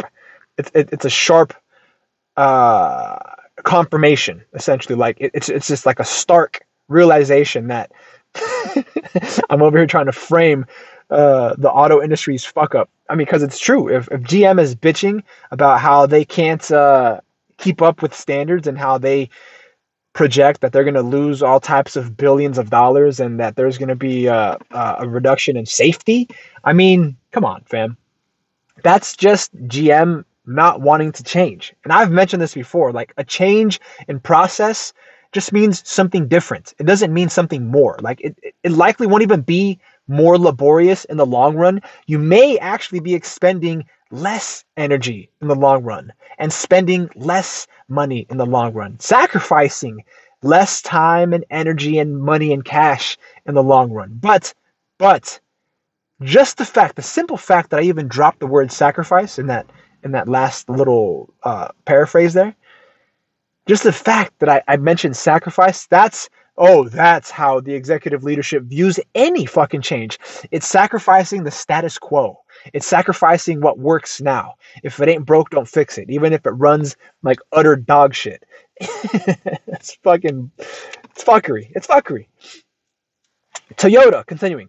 Toyota adopted a very different stance. The company immediately supported the Bush administration's proposed 7% fuel efficiency improvement as a good idea to achieve, quote, desirable results. Why? Rather than a threat, Toyota sees the fuel technology revolution as an opportunity to strengthen its competitive position as an efficiency-driven, price-performance leader with an ever-growing share in the automotive market. We could tell a similar story about Honda. Oh, come on, man. Like, I get muscle cars, but there's always a way to make them more efficient. Even if they are muscle cars. Like, I don't see why there should be a reduction in torque, right? If that's really what they're going for. And as to the Hummer, right? Speaking directly as to the Hummer, like it's just a giant hunk. This is a giant box you could potentially get buried under. I've heard of certain underground individuals who actually get buried in really expensive trucks like that. And this thing is 10 miles to the gallon. Now that's just the way it was designed. You mean to tell me that engineers can't design a Hummer that gets substantially similar horsepower and torque and just better mileage? I mean, that's saying something. That's like GM shooting itself in the foot and then shooting itself in the head. Oh shit. Continuing, Toyota wants to establish market leadership in next generation fuel efficient automotive technology, in much the way that it changed the rules of the automotive industry through the quality revolution of the 1970s. In aid of this strategy, the company is improving the internal combustion engine, developing a hybrid gas-electric engine, and looking forward to a future of hydrogen power. As James Olson, its SVP of External and Regulatory Affairs for North America, says, quote, "We can put 3 chickens in today's pot, 2 in the hybrid pot, and 1 in the fuel cell pot. All we need to do as we move forward is change the power source." End quote. The proof is in the pudding. The Japanese were first. They were the first to market in the United States with hybrids that consumers would actually buy. A specifically fitted Honda Civic and Toyota's Prius. These are arguably successful experiments for a niche, eco-conscious market that chances are that by the time you read this, Toyota's hybrid Lexus SUV will be in its showrooms. Says Olson, quote, The Prius is not just driven by ethics. We are also fiercely competitive. The auto industry needs to be quick at getting clean and efficient, lead the parade to define and control solutions to its advantage. We also need to stay ahead of government intervention. You see that's some corporate cowboy shit. You see, that's the type of mentality that takes you places. That, that not the type of mentality that leads you being buried in a fucking, what is it, a 4-ton, $55,000, 10 mile per gallon box. According to a study by the Union of Concerned Scientists, Honda and Toyota already outperform the big three in emissions of global warming gases and smog forming pollutants. Is this because the big three sell a lot of inherently dirty trucks? Yo, don't get me wrong. I like dirty cars, right? I like dirty cars. I like dirty guns. It is what it is, right? I'm American through and through. I enjoy my muscle cars. I enjoy my classics as well. But even with those vehicles, there are ways to make them more efficient. That's why when folks pull cars off of lots or buy them used or buy project cars, they modify them. They modify them. I mean, unless you're gonna return it to stock because you're a fucking nerd, right? And again, I've got no qualms about you being a nerd and returning shit to stock. There is a certain quality, there's a certain sentimental quality that comes with having things stock. And if it's all original and it's got 0 miles, shit's probably worth a fortune, right? So whether or not you choose to sell it or use it, keep it as a garage queen, up to you. Up to you. The Japanese also lead Detroit in making their manufacturing and their suppliers resource and pollution efficient. Although the entire industry is now moving with dispatch on this issue. Perhaps Toyota is still spurred by the scary crises that surrounded its birth as a corporation, Japan's defeat in World War II, and the need to rebuild the country's industrial capabilities. Perhaps it's the fierce culture of waste elimination that is at the center of Kaizen. Now, car manufacturers around the world invest heavily in eco efficiency and disclose like mad through their respective sustainability reports and websites. They all agree that waste reducing manufacturing cuts costs. As for fuel efficient cars, the tipping point is moving in from the horizon. This industry, with serious excess capacity problems, will increasingly be forced, pure and simple, to respond to and lead its customers. The point is, the Toyotas and Hondas of the world are in the process of seizing a new kind of market advantage. Only this time, it's because they have internalized the convergence between the new integrity and sustainable competitive advantage. Rather than bluster that energy efficiency threatens jobs and profits, Toyota squares the circle, eliminating all forms of waste in human effort, in materials, in energy costs, and in negative externalities. Not only contributes to short term cost savings, but is a central expression of the fanatical commitment to quality that is pivotal to the company's long term success. This, in turn, leads to a substantial cost advantage, which translates into profitability and growth that relentlessly outpace the North American competition. All this links into a game plan for sustainable shareholder value. Toyota president, oh, hold on. Toyota president Cho Fujio commented in early 2002, "We are, quote, we are determined to make long-term rewards for shareholders a priority. I think it is best to proceed without too much concern for American-style corporate governance and becoming obsessed with superficial structures such as short-term figures." Yo, this guy sounds based. This person sounds based, right? Perhaps the paradigmatic business case has been available all along. We just need to take a decades long view to see it. Yo, Cho Fujio, fucking based. I gotta hand it to them. I mean, you gotta give roses where roses are due. Give props where props are due. And what are the Toyotas and the Hondas of 2002, right? Those companies of 2002 were making moves, not paying any attention, not paying any regard to those moves being done by, to those moves being contemplated by American companies. Why? Because they recognized that American companies were only in it for the short haul, for the short haul.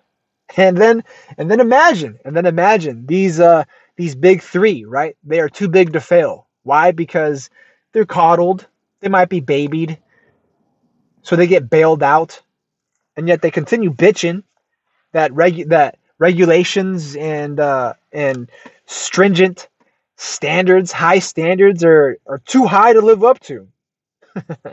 Yo, this is coming from a generation of people.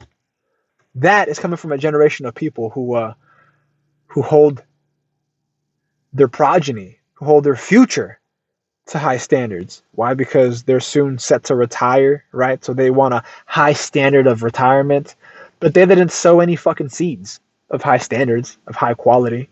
It's just it's a vicious circle, man. And when it finally comes full circle, that shit gets dirty quick. And that concludes Chapter 7 of The Naked Corporation, How the Age of Transparency Will Revolutionize Business. Thank you very much for joining me as I read to you Chapter 6 of this book. I really like this book so far. I mean, we're a little more than halfway through, and I'm not going to say I'm learning so much, right? Because I lived through a lot of this, but having read it in more detail, I'm able to contextualize. I'm able to contextualize management. I'm able to contextualize corporate governance. I'm able to contextualize innovation. I'm able to contextualize why the fuck I'm even here as a corporate cowboy, having been born into a system built by, operated by corporate, but chartered by the people for the people. Corporate is allowed to exist. Don't fucking forget it. Just like your own government. Don't fucking forget it. I'll catch you next time.